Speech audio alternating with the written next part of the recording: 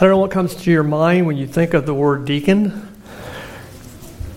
but if you look it up in the Bible dictionary, it doesn't say Keith, Caleb, Tim. No, it does not say that, but it does say, and I quote, the term deacon comes from the Greek word diakonos, meaning servant or minister. The word, which appears at least 29 times in the New Testament, designates an appointed member of the local church who assists by serving other members in meeting material needs, unquote.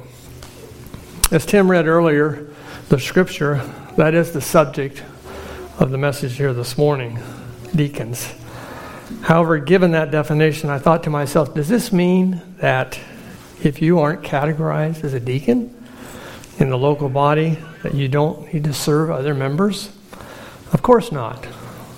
Yet sadly, many churches, thankfully not ours, find themselves with few, if any, members willing to serve, or if opportunities to serve do come up, the response is, no thanks, that's not my job. Recently, I read a true story of a time when a young reporter interviewed Bud Wilkinson, who was the coach of the top-ranked Oklahoma Sooners at that time. The reporter enthusiastically asked, "Coach Wilkinson, tell us what contribution collegiate football has made toward physical fitness in America." "What do you mean?" asked the dumbfounded reporter when Wilkinson says, "I do not believe that football has made any contribution to physical fitness in America. I define football as 22 men on the field desperately needing rest and 50,000 people in the stands desperately needing exercise." What a description, as one commentator said, of the local church in America, as Christianity is often just a spectator sport. And that it is for many churches, as people come on Sunday mornings and give God that hour, no more, maybe an hour and a half, and then the rest of the week is all theirs, without any consideration as how they may serve others. Galatians 5:13, "For brethren, ye have been called into liberty.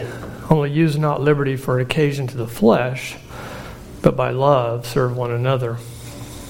1 Peter 4:8-10 says, "And above all things have fervent charity," or love, "among yourselves, for charity shall cover the multitude of sins.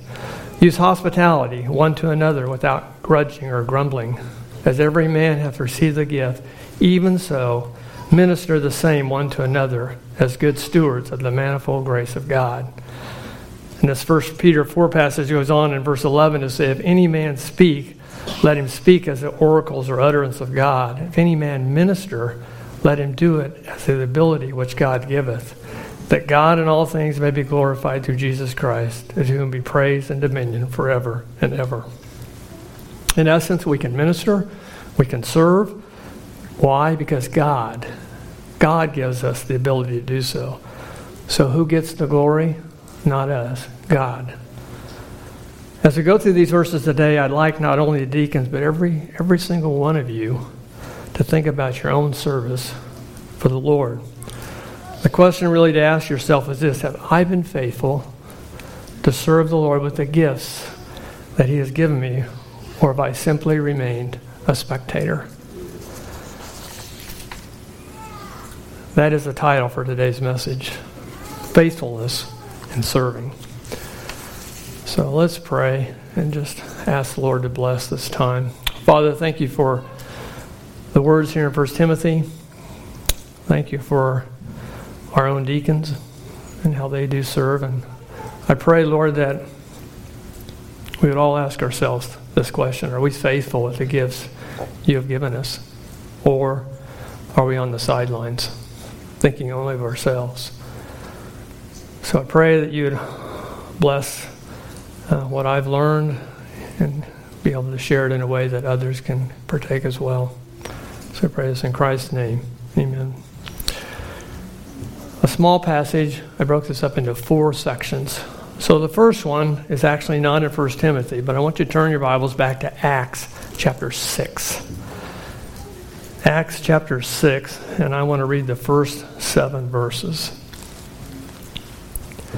And in those days, when the number of the disciples was multiplied, there arose a murmuring of the Grecians against the Hebrews because their widows were neglected in the daily administration. Then the 12 called the multitude of the disciples unto them and said, It is not reason that we should leave the word of God and serve tables. Wherefore, brethren, look ye out among you 7 men of honest report, full of the Holy Ghost and wisdom, whom we may appoint over this business. But we will give ourselves continually to prayer and to the ministry of the word. And the saying pleased the whole multitude, and they chose Stephen, a man full of faith and of the Holy Ghost, and Philip, and Prochorus, and Nicanor, and Timon, and Parmenius, and Nicholas, a proselyte of Antioch, whom they set before the apostles, and when they had prayed, they laid their hands on them. And the word of God increased, and the number of the disciples multiplied in Jerusalem greatly, and a great company of the priests were obedient to the faith. I called this first section a deacon's origin. Now, some scholars may debate that because the actual word deacon is not used in these verses here in Acts, that these 7 men mentioned were not technically deacons per se. Yet I think it's fair to say that the majority of commentators conclude that the author of the book, Luke, was indeed describing the first appointment of deacons within the church. And the task from verses 2 and 3, it was managing the distribution of food to widows. You should also note here that the word serve tables is translated as diakonos, the same verb form for which we get our title deacon that I mentioned earlier and included in 1 Timothy. These 7 were appointed in order to keep the apostles from being distracted from their focus on prayer and the preaching of the Word of God. Again, time doesn't permit me to go into all these verses, but I do want to give you a few of the godly characteristics of these deacons just to compare what we'll look at in 1 Timothy. So verse 3, we're going to hone in on that verse. There were 7 men. Note that the call was for men and not women. Verse 3, honest report, good reputation in the church and outside the church. Verse 3, they were full of the Holy Ghost, meaning they were walking in the Spirit. They were sensitive to the things of the Lord, living a life where the fruit of the Spirit is evident. Again, verse 3, full of wisdom, whom we may appoint over this business. Not only having godly wisdom, but what I call practical wisdom, knowing how to accomplish things. In essence, the deacons relieve the elders of practical tasks so they can devote themselves to the shepherding responsibilities. And then lastly, verse 3, faithful in serving. And while not stated here, it is certainly implied that these men have proved their faithfulness, and that's why they were selected. I like how one commentator described this section, and I quote, because much of the New Testament teaching on deacons deals with the character requirements of the office, deacons would be assigned tasks requiring maturity and wisdom, which would be inappropriate to assign to a novice believer.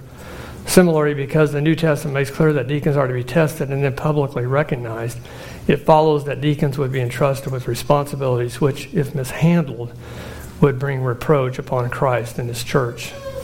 Therefore, the task of deacons should be those requiring a qualified, tested, and faithful servant. On behalf of the elders, I can tell you that we work hand in hand with our deacons here. We visit with them every week. More informally, we meet with them periodically to discuss major or bigger things, and they have taken a lot of pressure off us as elders. And while we see that the qualifications of a deacon does not include being apt to teach, which Kent covered last week, I asked myself, could these men teach if they had to? No doubt they could. Which reminded me of a story, and maybe you've heard of it. It's a true story about a deacon named John Eglin, January 6th, 1850. Here's the story. On Sunday morning, January 6, 1850, John Eglin woke to a town buried in snow. Why bother going to church, he thought. But then, being the faithful deacon that he was, he walked 6 miles to church in the snow. Would you walk 6 miles to church? Even the pastor could not make it in that morning. Indeed, only 12 members showed up and one visitor, a 13-year-old boy who had ducked in to escape the cold and snow. Some suggested going home, but Eglin refused. After all, they did have a visitor. But who would preach? Who would preach? Eglin was the man, although he had never preached before. The text was from Isaiah 45:22, and the sermon was only 10 minutes long. Not elegant, far from perfect. Look unto me and be ye saved, all the ends of the earth, for I am God, and there is none other. Gathering a bit of courage, Eglin looked straight at the visitor and said, "Young man, look to Jesus. Look, look, look."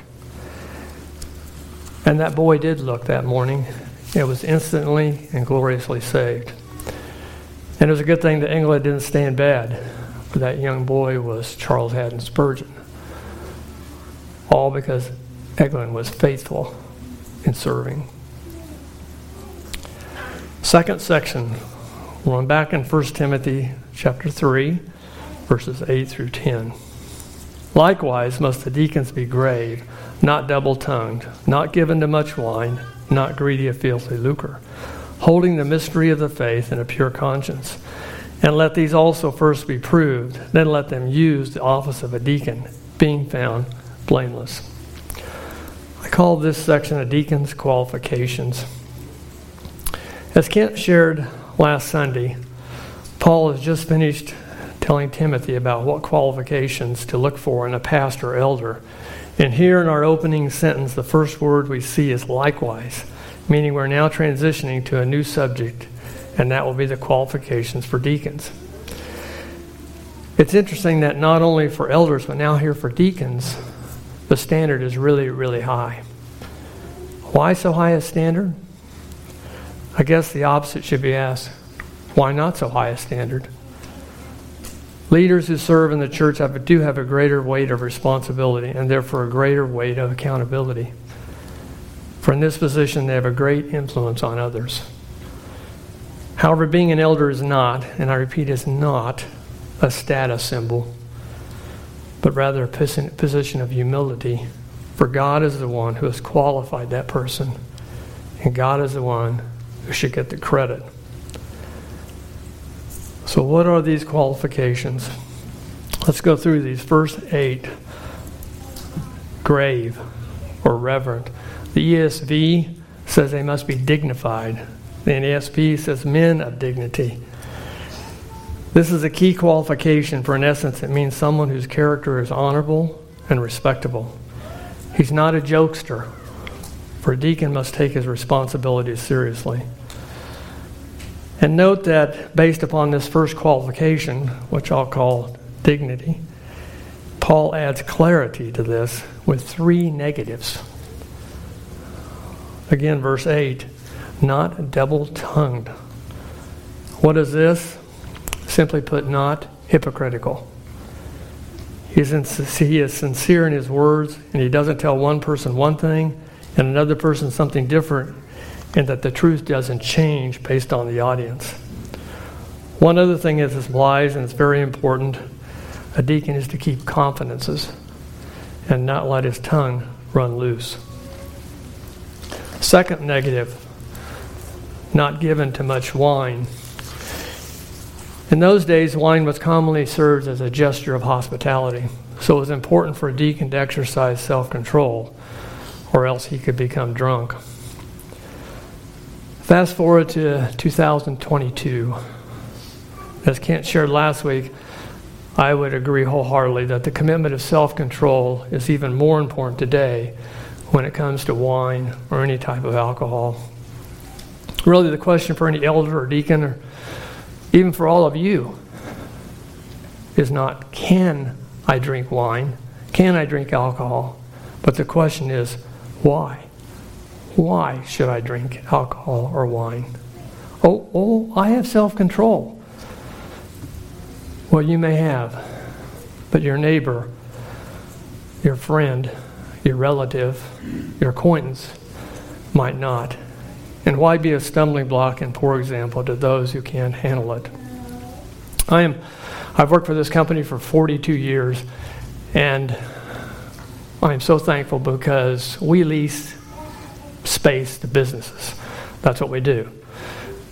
And we have had a policy for 42 years that we don't lease to any alcohol stores. Liquor stores, no. They call repeatedly, no. Because we don't want to be supporting an industry that has caused untold heartache for millions of people. Third negative, not greedy of filthy lucre. Again, as Kent shared concerning an elder, a deacon cannot be greedy for money, or the ESV says not greedy of dishonest gain. He must be a man of integrity, especially since he's involved in the finances of the church. And then going on, verse 9, holding to the truth of God's word. The King James uses the word mystery for the truth that was once hidden, but now it has been revealed in Christ. The essence of this qualification is simply that a deacon must be a man of conviction regarding the central truths of his Christian faith. Paul's reference here to a pure conscience is probably in reference to the false teachers in Ephesus who had not kept a good conscience and thus had suffered shipwreck in regard to their faith. 1 Timothy 1:19, which we studied a while back, says, holding faith and a good conscience, which some, having put away concerning faith, have made shipwreck. If a deacon does not hold to the truth of God's word, how can he properly manage the affairs of the church? Verse 10, must be proved, must be blameless. A deacon must first be examined, and upon such examination be found to be blameless or above reproach.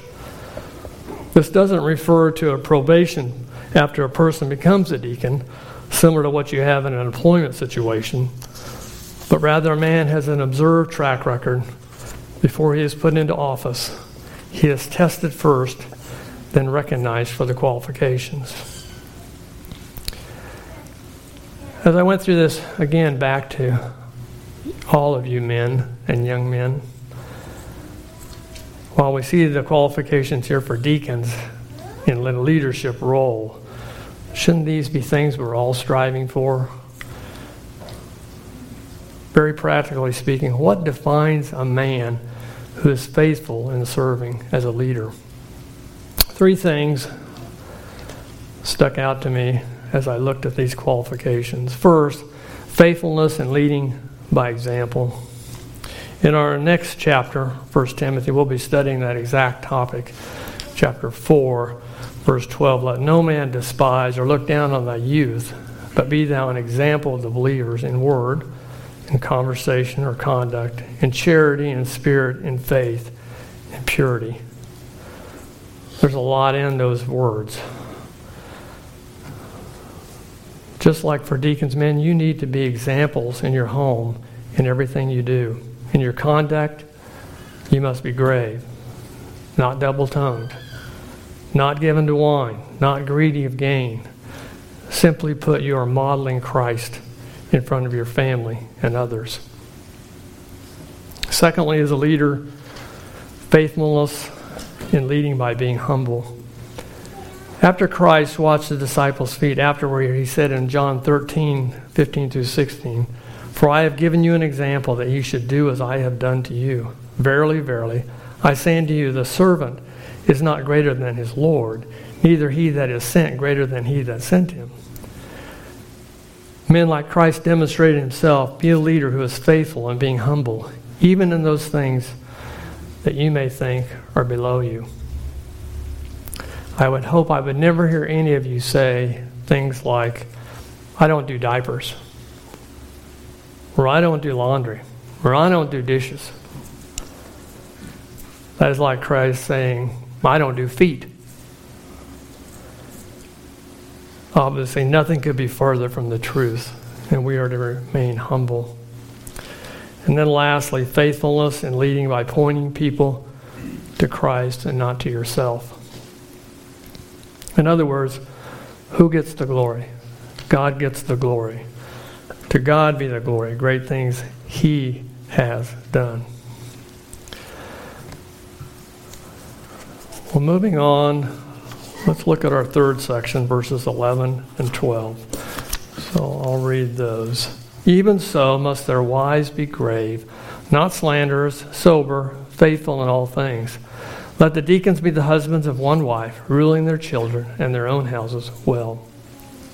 I called this third section a deacon's family. Now, I said at the beginning, as we begin this section, I'll tell you up front, there is much controversy around verse 11 as to whether this is speaking to wives of deacons or to women in general, and whether women are qualified to be in the role of a deacon, or more commonly known in most churches, a deaconess. If you compare translations, especially among the 5 that I consider very reliable, this is what we find. King James, even so their wives. New King James, likewise their wives. ESV, their wives. NASB, women must be likewise. Revised Standard, the women likewise must be. So you can see there's a blend here of wives and women. If you look the Greek word up, it's gynekos. It can mean wife or women or woman, depending on the context. Several of us men have been going through this book study on how to preach, basically. And if there's a thrust, it's context, context, context. So, how does this fit into the context? The question we have before us is, he's speaking of deacons' wives or women who are qualified to be a deacon. So I want to give you the arguments. I thought I'll just skip through this, but I'll give you the arguments on both. First, for women deacons or deaconesses. The word doesn't even appear in the Bible, but it's still commonly used in churches, that I'll use it here as well. So, arguments for. Paul uses the word gynekos 8 other times in 1 Timothy, and in most occurrences, women is the proper understanding. Number 2, why would there be qualifications for deacons' wives, but not for elders' wives? Number 3, there is no possessive modifier in the original Greek text. That means basically that there's no word there. Their wives is not found. And fourthly, they argue the use of the word likewise in verse 8. And then again in verse 11, my Bible says the word even so, would suggest a new category is being introduced, that of deaconesses. Now the arguments for deacons' wives.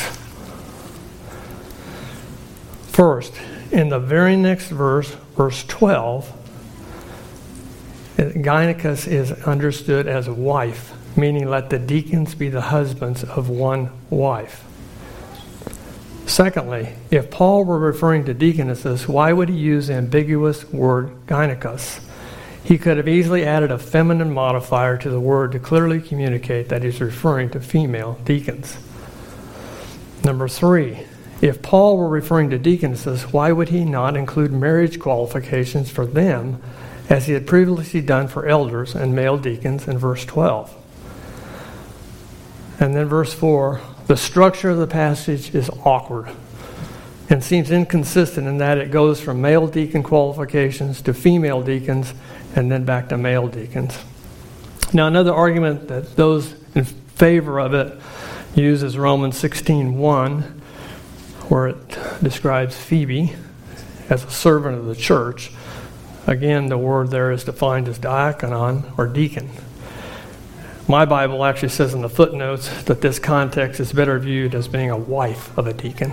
So, differences of opinion. So, arguments for, arguments against. And if I were to poll you, you may have mixed opinions too. For the elders, I feel like we really studied this out, and our conclusion is that the passage is speaking of deacons' wives, not women in general, It comes down to 3 specific points, which I'll share with you. First, as I said, context. The structure of the passage, inserting a standalone sentence with the specific qualifications for women, does not fit with the context. In verse 8, Paul says the deacons must be grave, dignified. And then in verse 11, even so must wives or women be grave, dignified. Why would Paul repeat the same word considering deaconesses? Secondly, marriage qualifications. The fact that Paul does not include marriage qualifications for women is troublesome, if in fact he is referring to deaconesses. The context seems intact by continuing to describe qualifications for male deacons and not describe a new office for deaconesses. And then thirdly, the use of the word diakonos. Why would Paul use the word diakonos in verse 12 if he is switching back to male deacons? In other words, why would he use women in verse 11 and then deacon in verse 12 versus just using women and men? One commentator in support of this said this, and I thought it was very helpful. In light of the sensitivities surrounding deacons' work, in light of the fact that wives are often called upon to assist their husbands, particularly in addressing the needs of the church, one could see why Paul would have desired that the church be satisfied with the character of the candidate and his wife as they assess the suitability for the diaconate. That is so true. Even our own church, the wives of the deacons are very involved. Thus, the qualifications. I do want to say that the question is not whether the Spirit gifts women to serve. He absolutely does. A point the New Testament underscores many, many times in many, many passages. And in fact, that's the thrust of my entire message today. Faithfulness in serving.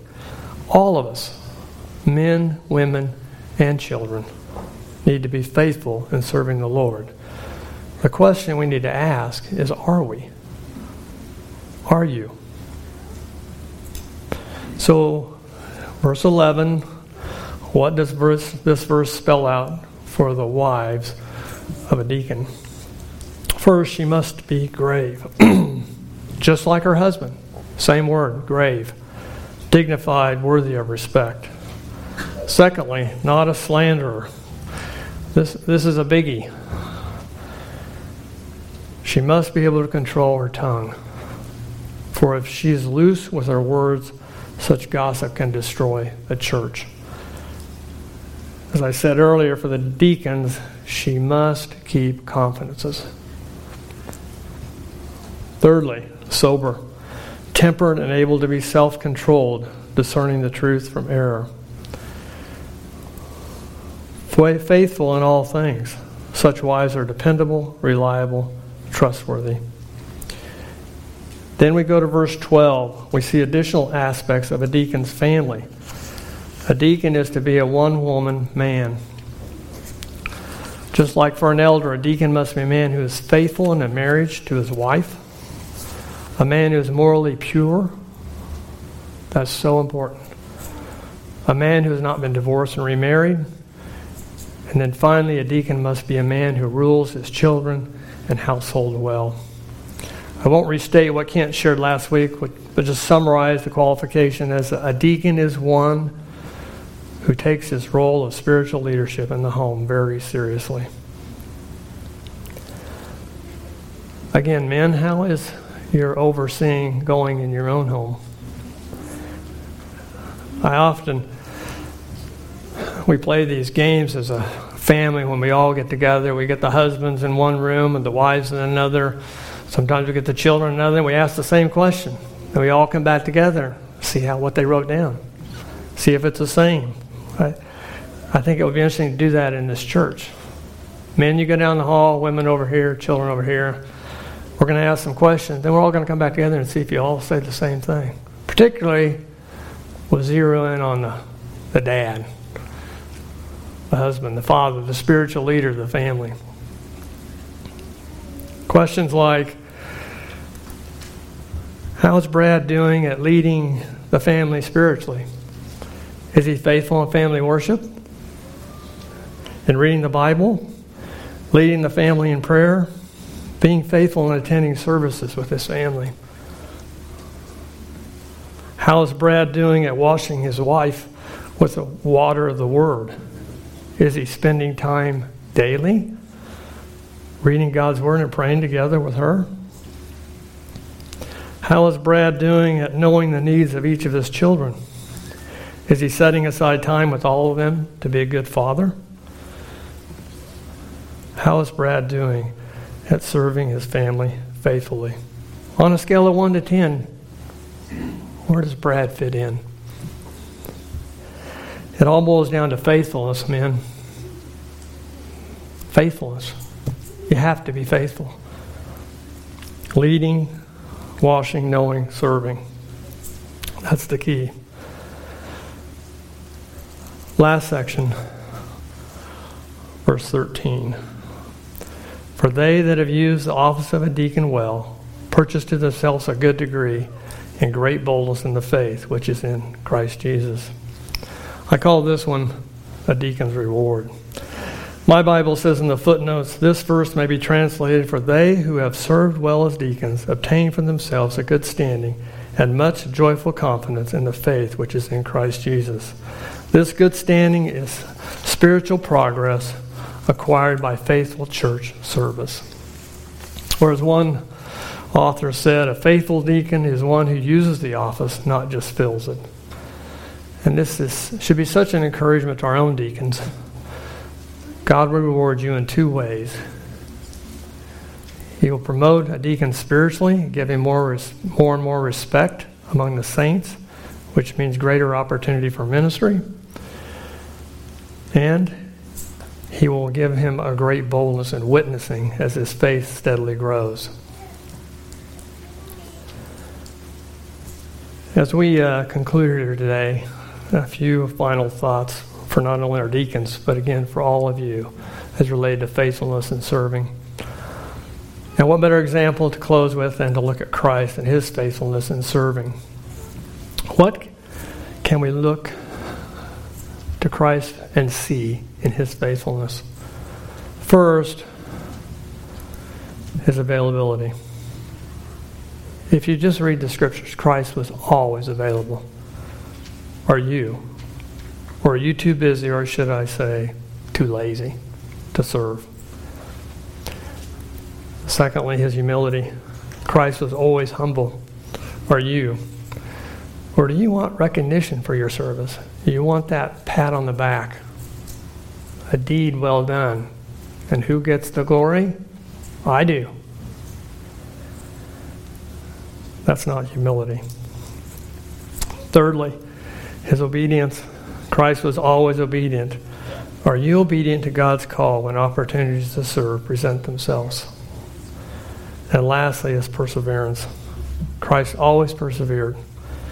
Oftentimes the daily task of serving others gets wearisome. And when I wrote that, I thought, I can't help but think of you mothers. I mean, every day, day in. Barb and I with our grandkids the last few days, most of them. And it's a lot of work. A lot of work. And you mothers do it every day. So don't give up. Persevere. Persevere in your serving. May all of us remember Hebrews 6:10, and I'll close with this. For God is not unrighteous to forget your work and labor of love, which you have showed toward his name, and that you have ministered to the saints and do minister. I'd like to publicly thank our deacons and our deacon wives for all you do and your faithfulness in serving here in the body. And just a challenge to all the rest of you, consider how faithful are you in serving. So let's pray. Father, thank you for this account concerning deacons. I do thank you for each of these men who help us so much as elders and for their wives. Thank you for just early on in their lives giving them the abilities to serve in this role. Pray, Lord, that you would continue to challenge the rest of us when opportunities present themselves to serve. Will we say no, or will we say yes? I just pray that we would say yes. In Christ's name, amen.